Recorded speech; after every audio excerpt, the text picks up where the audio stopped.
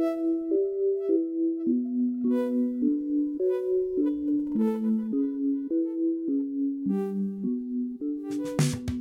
into the Think Deeper podcast. I'm your host, Jack Wilkie. This week, I am not joined by Joe Wilkie and Will Harab. They are out on various ministry duties. Joe speaking in the Seattle area, Will counseling at a church camp, and as the one of the three of us who's kind of homebound this summer with the newborn baby twins and just a lot going on, I told them, you guys go ahead and do your thing. We'll schedule an interview for this week, so we'll have an interview episode, but Joe and Will be back with me next week.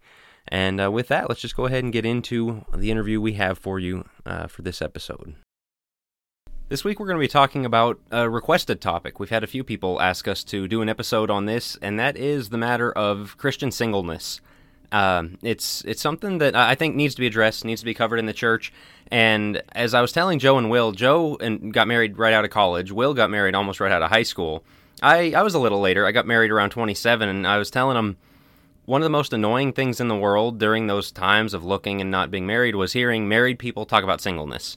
And it was kind of like a pat on the head. And I know they meant well, but like, you know, it's a different world. You know, you're kind of in a different scenario, and so. We wanted to get that perspective a little bit, and so we've brought a guest on this week. Our guest is Carey Gillis. Carey preaches in Texas. Now you're way down in Texas, yes, sir, right? Yeah, I'm 6 miles from the border. Oh my. Okay. All the way down. Yeah, that's so tell us a little bit about yourself. Thanks for coming on. Thanks for inviting me. Well, I am the obvious right up front. I'm 43 and single, and so I wouldn't say I'm an expert on singleness, but I don't really know any other existence. Sure. I've been preaching here for 13 years, and I went to, just a little bit of a background, I grew up in Montgomery, Alabama. I went to Faulkner University there, and then a grad school at Freed-Hardeman. I just worked on finished a doctorate a couple years ago through Ambridge, which was very convenient that they do all their stuff online. And that's really helped me a lot. It hasn't helped me find a wife yet, but that's okay. I'm actually, right. I'll tell you, this is kind of some new news for me. I just got back from Georgia yesterday. This may come into what we're talking about a little bit, but I just got back from Georgia where I met with the elders of the Forest Park Church of Christ. I don't know if you're familiar with that. Valdosta, right? Yes, Wesley Hazel is the preacher there. Yeah, he wrote a book through us years ago, yeah. Okay. So, I actually am going to be moving there to be the director of Latin American missions. Oh, congratulations. Well, thank you. It's exciting to do that in about a month. And so I haven't even officially publicly announced it here to the congregation, to everybody, because it's brand new. But that kind of, it's interesting how, looking at what we're going to talk about and what Paul talks about in 1 Corinthians 7, I know, obviously, that a lot of things that I'm going to be able to do are directly tied to me not having a family, not having a wife. Right. And not that I wouldn't be able to, but there are some obvious advantages. Mm-hmm. And so I find that is this is an illustrative of some of the things that Paul talks about.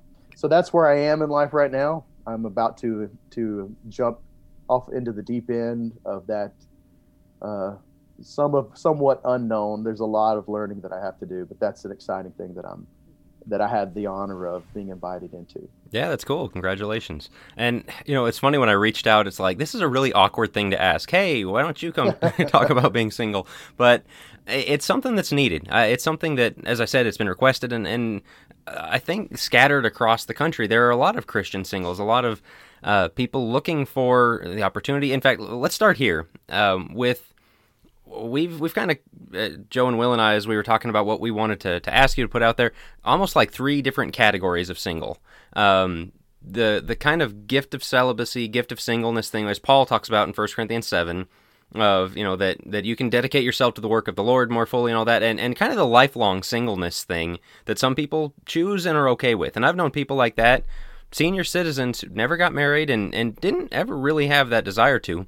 the people who are single but looking, want to get married but haven't found the right fit. It just hasn't come their way. God hasn't. Yeah, that's my category. Okay, and then kind of one that I think we just want to reject off the top as a very popular one in this day and age. You know, the statistics are about people waiting to get married longer and longer. The average age just goes up and up and up. Of kind of the 20s are for you kind of thing. Go out, live your Instagram lifestyle, travel, have, all of those experiences, and then settle down, and then get married, and then try to have kids. And I think a lot of people find they look around at 30 years old and go, there's nobody left. And so I of the three categories, that one of like chosen singleness, I'm going to serve me for a while, I don't think there's a biblical role for that. But there is very much the other two that I talked about, of kind of lifelong single and okay with it, and just kind of like, this is who I want to be, versus I would like to be married, but God hasn't blessed me that way. And so do those categories make sense? Does that kind of fit with your reading of 1 Corinthians? That's kind of our major text, is 1 Corinthians 7. Yeah, I know and have met a handful of people who they say, no, I never really see myself getting married, and it's not really for me. And I kind of look at them like, I don't understand, because that's, I would like to get married. And of course, the idea that I'm going to be single and just kind of focus on myself, that I believe is where you are single because you don't have the priorities in the right place. Then they're single and looking, which is, I think, I would say that I'm in this category of Sure. of being still single because you have your priorities in place. And what I mean by that is a lot of things that I've done some lessons on this, and that were received well and encouraging to single people who struggle with. They want to be married, but they want to be faithful to God. And as the church and the culture are putting out less and less viable candidates, you might say, you find people who want to be married, but find difficulty finding someone if they really want to be faithful to God. And so the idea of settling for someone is not necessarily about they're not pretty enough, or we're not really feeling it, that kind of a thing, even though I don't know any married couples who say that they didn't experience that. It's more about the idea that if you're really dedicated to God, that your window for a scrutiny of who you're looking to be with is just so slim, really, at any age. I think that, of course, it's sort of the joke that when people go to a Christian school and they're looking for a spouse, right? That's not a bad thing, because that's where you'll have a bigger pool of people. Whereas certainly you're going to have faithful and unfaithful Christians who are at the school, and so it can be sometimes deceptive in how many faithful Christians it seems like there are to pick from there. But that's not necessarily a bad thing, to do your due diligence and really try to find someone there.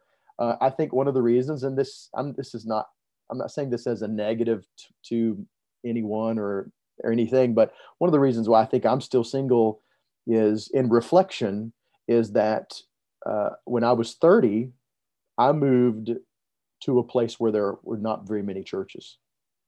And there's probably 1.5 million people in the Rio Grande Valley where I live, and maybe 5 or 6 churches. Oh, wow. And over about a 2-hour drive from one end to the other. And so I think I had a relationship with, I think, one girl that was from here in the past 13 years.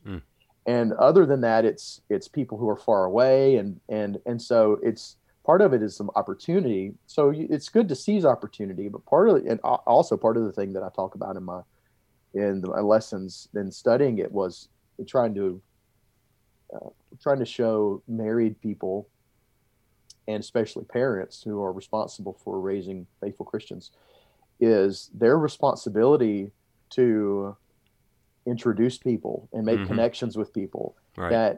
That if someone really wants to be a faithful Christian, that they are not going to be upset and you're all, as if you're in my business sort of a thing. They're not going to Hmm. be upset if someone who knows you're trying to be faithful is trying to make a connection for you with someone who is faithful. Right. So that if they know you want to be married, but you want to be married to someone who is going to help you be faithful to Christ, then it's not just a matter of um, occasionally making a comment about, hey, I have a friend that's somewhere, or many times where someone has said, I wasn't sure if you wanted to know about this person who was single. And what married people, I think, don't realize is that if someone's really trying to be faithful, that we want all of the connect. We want to know about everybody who Right. we don't know about, Right. Cast that broad net.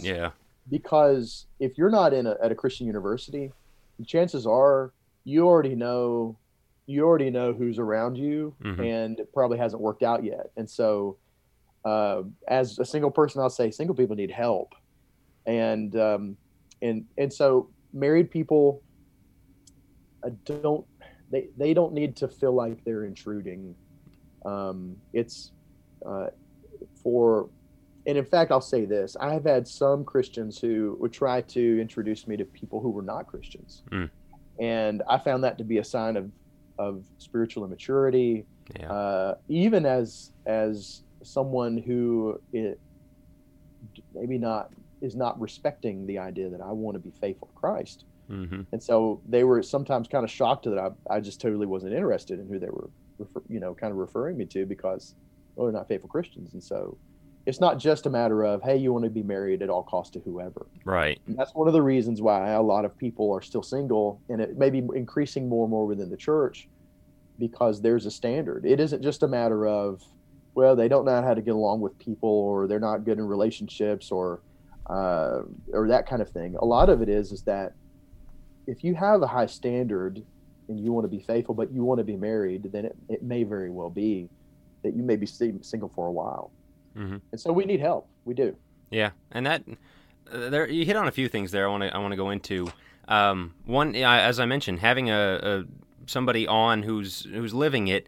There is such a difference between those that maybe were fortunate and blessed enough to marry their high school sweetheart, or, as you said, meet somebody at college, versus in your 20s, 30s, and so on. The difficulty of putting yourself out there, the difficulty of making those connections is something that is just foreign to people like that. And so, like you said, they're the network. They are the help that we have here as a church family. And so, certainly, yeah, be open to that. Be keeping an eye out for your brothers and sisters who are single. And then, as single Christians, take that as a sign of love, as a sign of care. Again, recommend people that are good people. Recommend people that, are honorable people, that are Christians, that have their values in the right place, for sure. That gets to one of the things I want to talk about is a lot of people talk about having a list of desired attributes and kind of non-negotiables and flexible things and things like that. And I think about Abraham sending the servant to find a wife for Isaac, and it was, you'll not find somebody from among these people. You're not going to do this. Make sure she's this, so that the values were intact, so that the family line was preserved in the way that it should be. You see with Jacob and Esau, go choose a wife from among the daughters here. Don't marry here. Esau doesn't listen, and how poorly that turns out. And so even that concept is kind of a biblically encoded, thing of know what you're looking for. And so, with that question of, the non-negotiables, what should and shouldn't a Christian be flexible on? My mother showed me a list that my great uncle made. It was a checklist for his wife died when they were much older, and he made a list of criteria for any woman that would marry him. And he was in his 70s, and this list was hilarious because he was an elder in the church. But it showed such a high level of maturity, Mm-hmm. and it had pointed questions like, not must be, but it was questions of, okay, what are her personal evangelistic ministries that she's doing? Wow. Yeah. And there are certain things that are a matter of this. And this is one of the things my mom tells me that I think we should tell everyone who's really trying to excel in their faithfulness is, seek someone who is your equal. So, okay, what are your goals? And not necessarily someone who has we're all going to be growing, right? But if someone who, say, If you're passionate about evangelism, as we all should be, and there's someone who they've never really thought about it, that's just not even what they do, then to me that would be a non-negotiable. And so you have the physical, the attraction, the chemistry things, those kind of take care of themselves. In fact, the more spiritually aligned you find yourself with someone, the more that the other will kind of fade away. And I would recommend you look at yourself for your spiritual goals and who you want to be, and you make some things non-negotiable as far as someone who is going to help you excel at that. That's why there's a lot of one of the main sections of things that I taught about in my lessons on this was how it's a totally foreign idea that a Christian would ever marry a non-Christian. If you're trying to be faithful to Christ and you're going to be joined to someone closer than you're joined to anyone else, and you choose someone who doesn't hold the value that Jesus died for you and you're going to live for him, you're going to join yourself to that person till death do you part, it's just a sort of a foreign concept to someone who is thinking, I have these very specific goals in my personal ministry to God, and I need someone who's going to just come right along beside me, and we're going to help each other in those ways, rather than just attaching myself to someone that I have some similarities with and that I'm attracted to, but is not really all about those things. That shows a great lack of spiritual maturity and underestimating the things that are the priorities and giving priority to things that ultimately don't even matter. And so it's not a matter of specific things on a list. Mm-hmm. It's a matter of what are your spiritual goals and what is the type of person who aligns with those, can help you just go all in on those things, and you have a total singular mindset that you're one in the flesh, you're one in the spirit in those things, that you not necessarily as a preacher, but could be that you are a ministry team, just one unit. And whatever list that makes for you, then I would say that's what the priority would be. And don't be flexible in those things. And understand that there's also growth. It's a matter of what do you want and what are you working towards? So we had an episode series on gender, male, female, and then marriage and those kinds of things. And one of the things we talked about is that trope of, that guys are kind of expected to say, oh, I married up, she's my better half, I'm not worthy of her, I don't know what she was thinking marrying me. And it's kind of, well, okay, live up to it, grow into that. And it's in the same sense of like your list of, if you want somebody who's a strong Christian, be that. And so don't be the person that's always looking at, and I know it's trying to be flattering of the wife and all that, but it's like, man, step up, be that person, and meet the list that you're expecting of someone else, as you said, kind of on this, running the same direction, you're equal, all that. I think that's really important to keep in mind. One thing I'll say about just personally, in going in the vein of being that person, when you're really growing into that person, that's naturally going to put you in the company of people who are like that. And one of the things that I've thought of is, if diving into Latin America missions and all that entails, that's going to put me in places and align me with groups and people, and perhaps with a potential spouse who is all about those particular things, that they have these particular goals too. And I'm kind of trusting God to align me with perhaps a wife who prioritizes those same things, who, when they see what I'm doing, they're thinking, yeah, that's what I'm all about too. And so there's a way that you can put yourself in good company by really trying to grow in those ways. That makes sense. I think I've heard it said, run towards Christ with all your might, look to your left and right, and see who's running with you, running next to you. And you'll find some unlikely characters there. So you'll find people you don't have anything in common with, and they become your closest fellow soldiers. Right. And perhaps one of those will be a spouse. Right. Yeah. So I want to get to what the church can do. I want to talk first about the singles individual battle. Strengths and weaknesses. There's we mentioned earlier that Paul talks about advantages that singles have serving in the kingdom. But first, the temptations that come their way. The first one is sexual temptation, but maybe something like envy or bitterness and things like that can set in as well. It was kind of the same thing.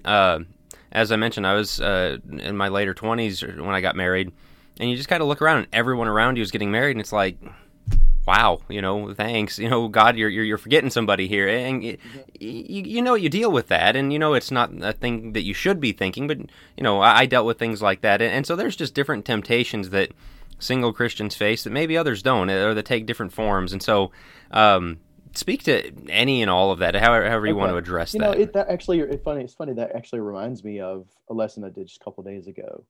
I was in Valdosta and they asked me to speak, and I wanted to do a lesson on one of my studies that's helped me and impacted me the most, and that's from 1 Peter 2:23, talking about Jesus as the example, but in particular, Peter gives us insight into the mind of Christ that we don't find in Matthew, Mark, Luke, or John, which is specifically that he continually entrusting himself to the Father, and that's how he was able to not give up.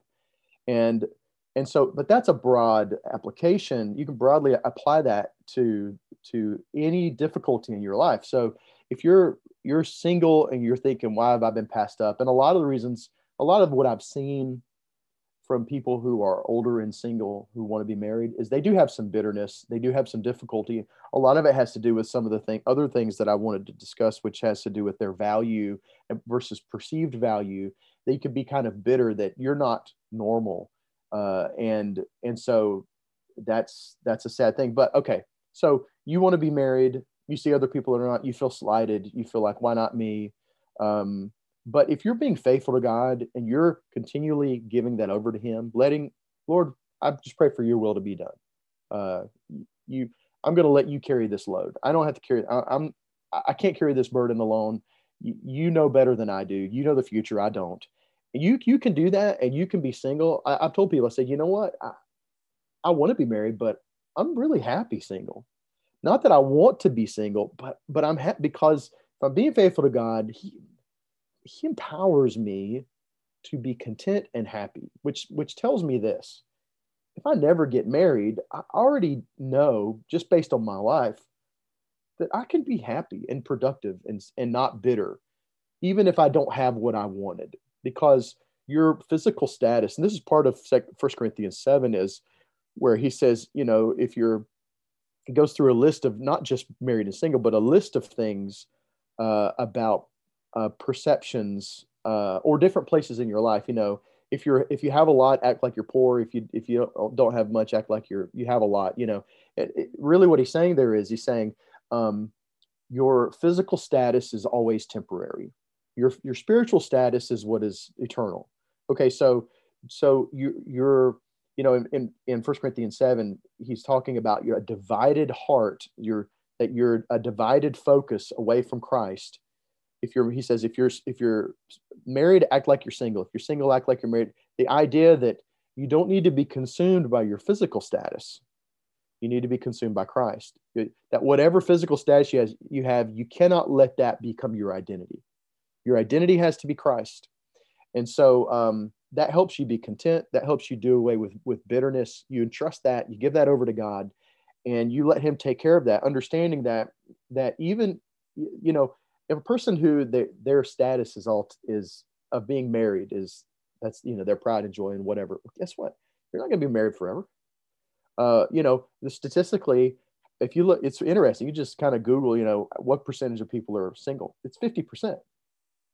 Now that includes kids, that includes unmarried people. Non-Christians. Of course, Christians are going to have a higher percentage. They have a higher percentage of marriage because they believe that the sanctity of relationship and sexual purity. But everybody has been single who is married, and one of the two spouses, unless they're on the same plane crash, one of them is going to be single when the other one dies. And if we don't focus on that and understand that being married is not the quote unquote norm, but that being single is is just a momentary status, just like marriage is a momentary status. So we ought not be consumed by that to the extent that we feel like our value is tied to it, or be bitter and jealous of others. Because I know I have a few dear friends I grew up with. They're on their second marriages or second divorces, and they've experienced a whole lot of misery that I haven't. And they probably look at me with some envy, you know. And instead of us defining our status by Jesus, or letting the status of being in Christ be the status that we define our lives by, rather than these temporary things, and I guess maybe we'll get into the idea of your value and what you bring to the table in the way that Paul did. But before we get into that, I guess, the idea of sexual purity and things like that, that's where the church needs to help single people. Single people need to help single people. If you're, don't introduce your non-Christian friend who doesn't have those values to your single Christian friend. Because if there's just one person who has that conviction to be pure and the other one does not, it's hard enough when there are two who have that conviction. And so I would say when there are two, here's the reality of it is that people who are not convicted about that, they're going to do whatever they want to do, even if they're Christians, and they'll be able to hide it if they want to, and they'll have that facade up. But if there are those who are truly committed to it, and they're looking for someone who's truly committed to that, then that's one thing that in my relationships I've vocalized with someone. I've said, look, this temptation is real, but this is what I want. I want us to have a pure relationship, and it has to be something we both agree upon, which means that when you do that, you enlist the church to help you do that, so that they can help facilitate situations where those temptations are mitigated, you might say. And so the church can help a lot with that. The church is not getting into your business when you say, hey, you got a friend coming? Well, they can stay at our house if, when they're visiting town or however that is, giving situations and environments, ways that you can aid single people, so that they can go through a courtship process, so to speak, in a successful way that mitigates temptation. I appreciate so much those who are around me who are mindful of that and who encourage me with that. And I'll tell you, being a single preacher, there's a lot of scrutiny, and there's a lot of joking, or where kind of people kind of pick at you, and it's not fun to be in the spotlight looking for a spouse. I'll tell you that. I've been there. Yeah, but at the same time, if those people can also, you don't, I mean, you can, you're tough enough to get through that kind of stuff, right? Unless you're just a wimp. But it's when you can enlist people around you to say, I need y'all's help. I this is what I want. And so, like I said, if someone wants that, then they can have that, and they can align themselves with people around them who will help them have that. That makes a lot of sense. I like that idea of bringing the church in on it. That's what they want. Yeah, if that's what they want. And one of the things that I'll tell you, it's funny. In one of my lessons, I called out parents, and I said, parents, we need your help. Say, yes, we kind of think of arranged marriages as kind of funny, but no, parents, go ahead, conspire together. We may not hit it off, but we need your help. You may hit the jackpot for us with somebody we didn't know about.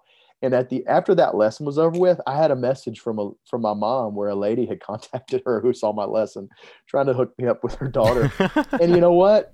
I'm not necessarily interested in her daughter. Her daughter's a great Christian girl, but I really appreciated that. Yeah. I was very thankful, because there's a role that we have of helping each other be faithful. And as a preacher, here's the thing: I'm able to do some things. We think about, okay, when we get into perceived value versus true value of a single person. Okay, I read somewhere. Yeah, we've got a hierarchy in the church, right? It's married with kids, right. Married, then single, right? Yeah. Like among people in the 20 to 50 range, Right. and every church, a family walks in with 2 or 3 kids, everyone flocks to them, and there's a single. It's we got a group for you over there. Right. And so you're kind of ostracized, or you kind of feel like your value is diminished. So very quickly, and I know this seems kind of cliche where people say, well, Jesus and Paul were single. Okay, well, there's some important things to notice about that. Jesus and Paul had specific goals. And I even read somewhere, I don't necessarily believe this, but I read somewhere where one commentator thought that Paul abandoned his family, abandoned his wife in order to do what he was able to do. The only reason they said that was they said it would have been very unlikely for Paul as a Jewish leader to be unmarried. And so it's very likely that he was married and then abandoned his wife and family. There's no evidence for that, right? There's no evidence. But the reason that's interesting for me is because of this. The reason they come to that conclusion is because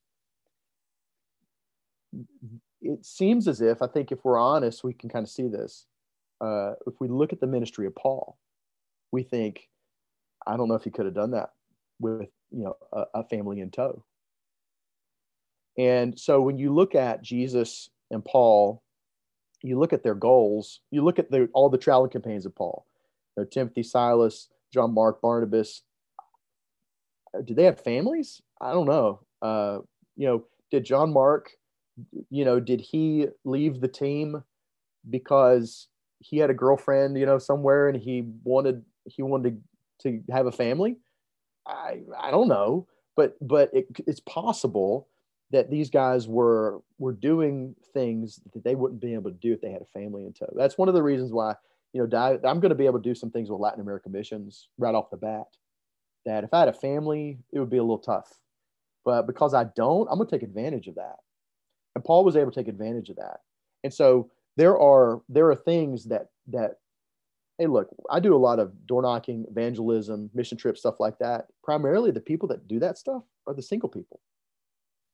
And so when they understand their value in and that's, Paul talks about in 1 Corinthians 7, the value that you bring to the table when you don't have your focus divided materially, maximize that and understand and let churches, I kind of think of it this way, let churches see the single people as their secret weapons instead of, oh, well, they're kind of low on the hierarchy, as you say, and understand that there are things that families and with kids, there are things that they can do that single people cannot do, and let them maximize their efforts for the church in the ways that they can, understanding that every member of the body of Christ is equal value.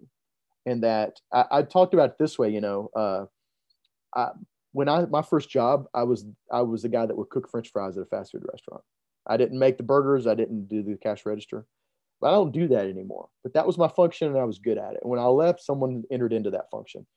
And people within the body of Christ, they may be the guy that specializes at cooking the fries right now, but that's supposed to be only temporary. A kid does that. As they grow in their faith, they grow into another function within the church.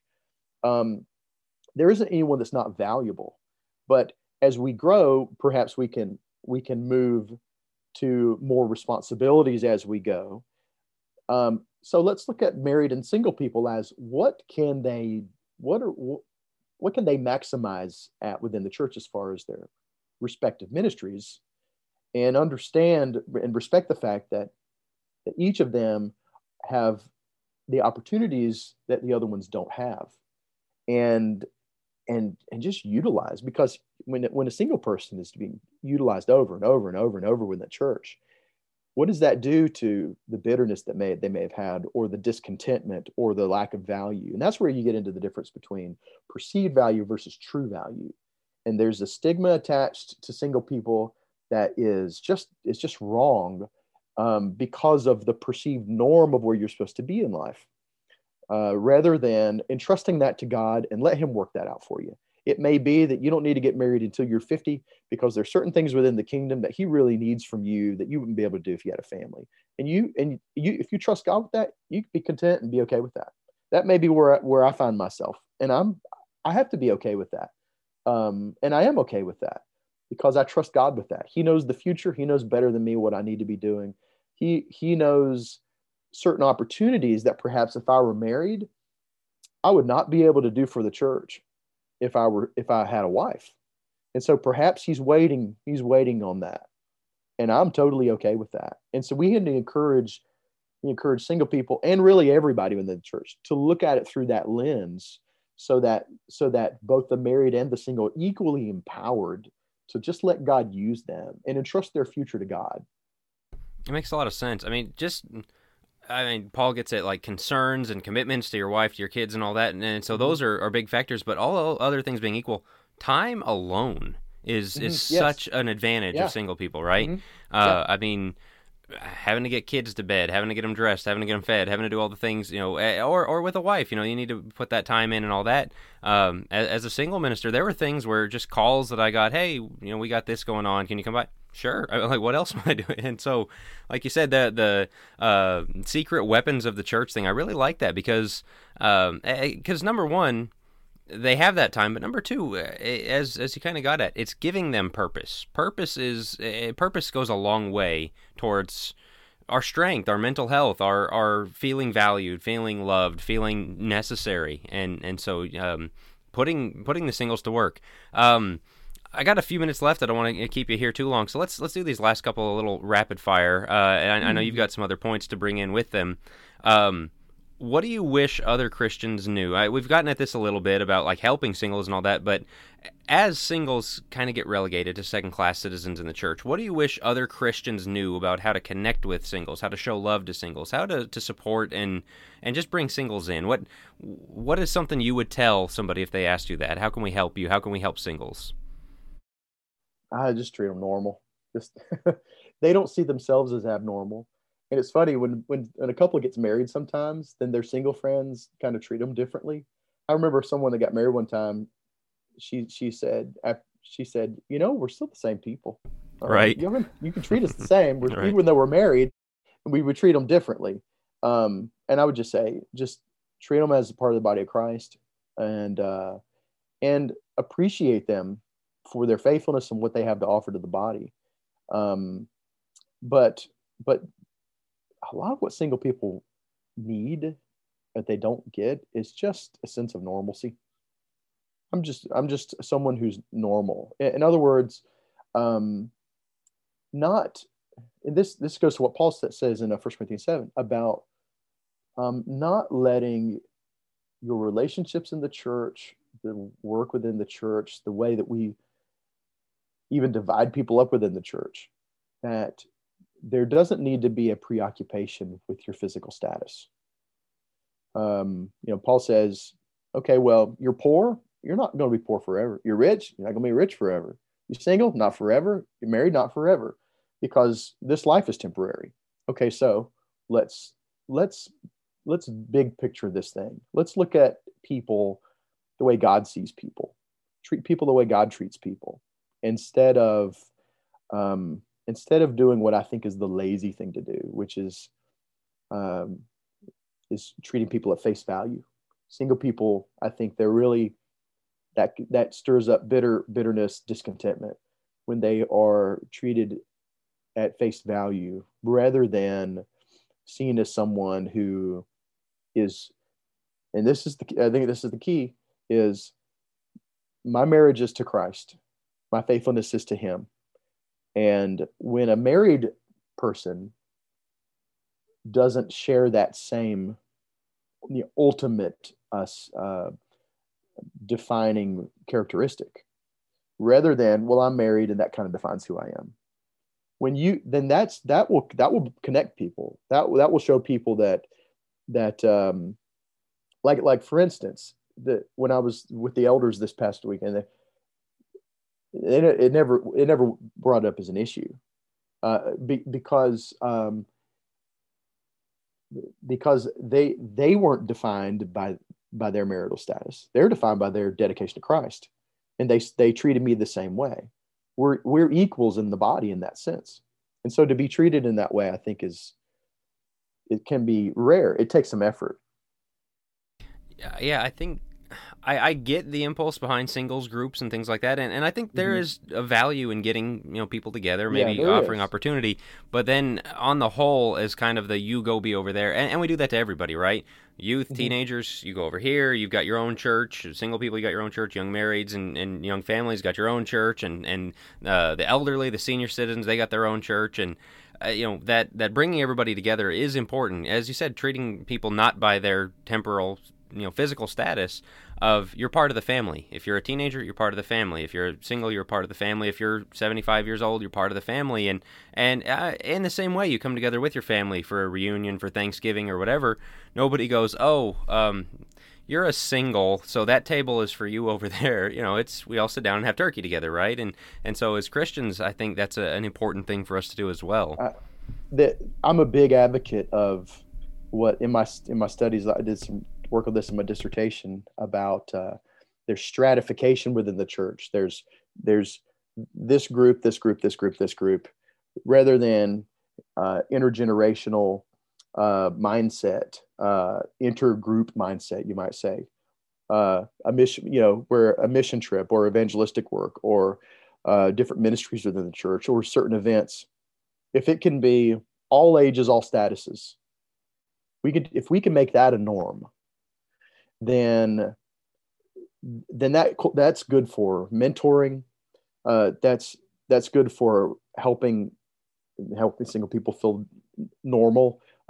It's not to say there's not a good time to say the single people are going to go do this thing because they don't have kids, they don't have a wife, they're free to kind of do that stuff, and it's good for them perhaps to try to find a spouse. There's totally a place for that, but part of the norm needs to be a eclectic, if you will, a total mixture of what the body of Christ looks like in the micro scale even.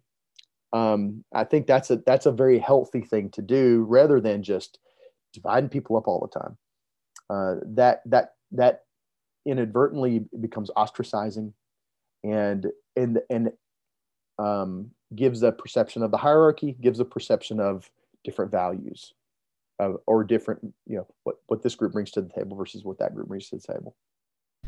Okay, I think that kind of answers the last one I was going to ask. What can the church as a whole do better for singles? And so, are there other points you want to make before we kind of wrap here? Other things? I know I kind of threw an outline together and gave it to you. You had some points to get to, and so I want to make sure we didn't miss anything you had to bring to the table today.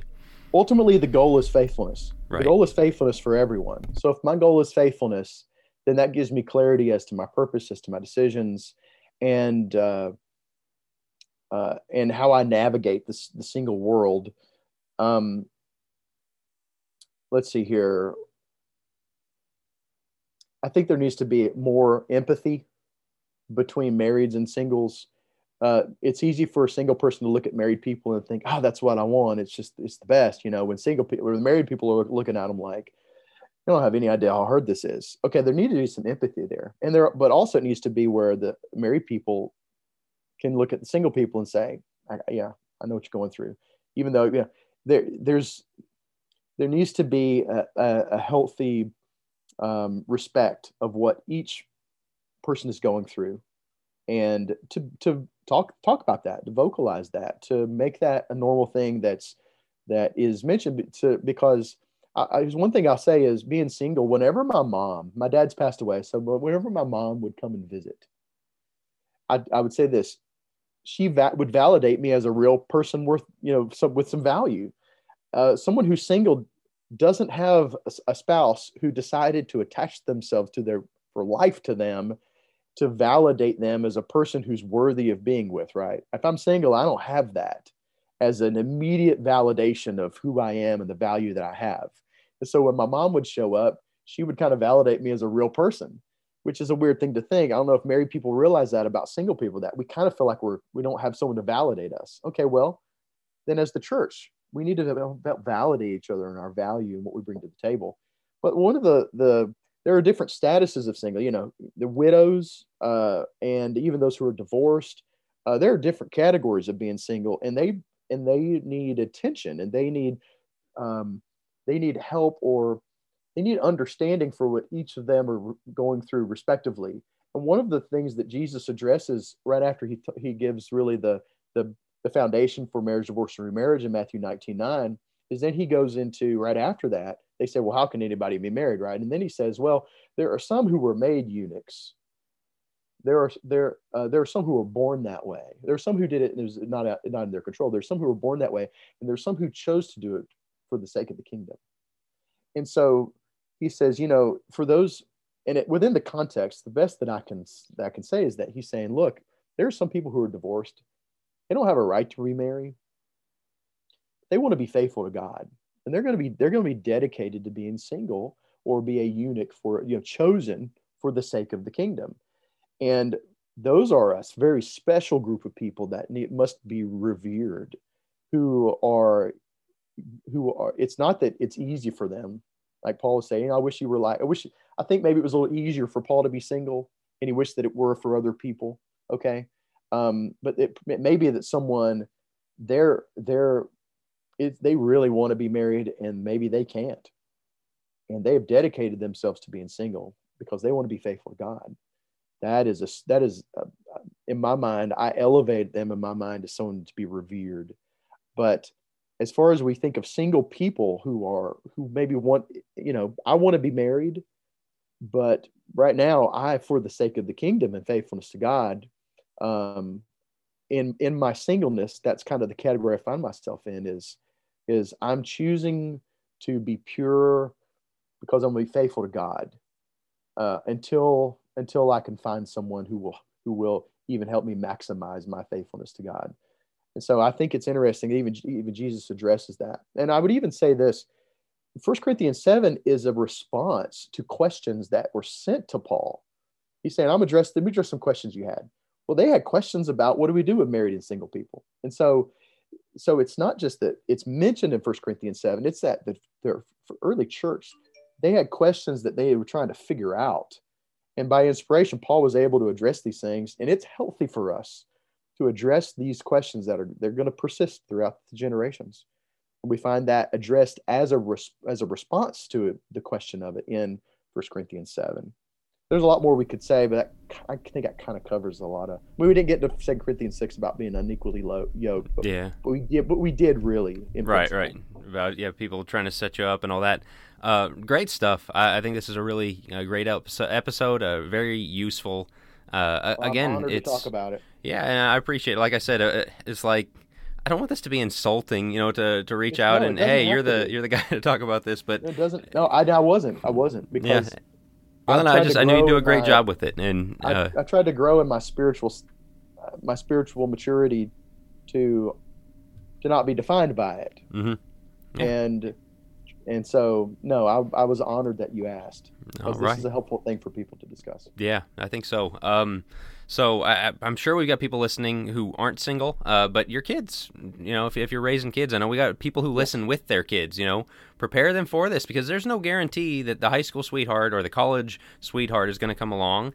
And so, even if you get married that way, you're going to be around people. You're going to have Christians, and here's how you can help them. And so a little bit of something for everybody in here. I really want to thank Carrie for joining us. If you are not Facebook friends with Carrie or not following him, he's one of the consistent best Facebook posters. So go find Carrie Gillis on Facebook. That. I feel the same way about you. Well, I appreciate Very it. Encouraging, good, challenging stuff. Well, thank you. Yeah, and best of luck, and God bless the work with Latin American Missions. Very cool. Very cool. Appreciate your prayers with that. Yes, sir. All right. Well, thanks for coming on, and we will talk to you guys next week on Think Deeper.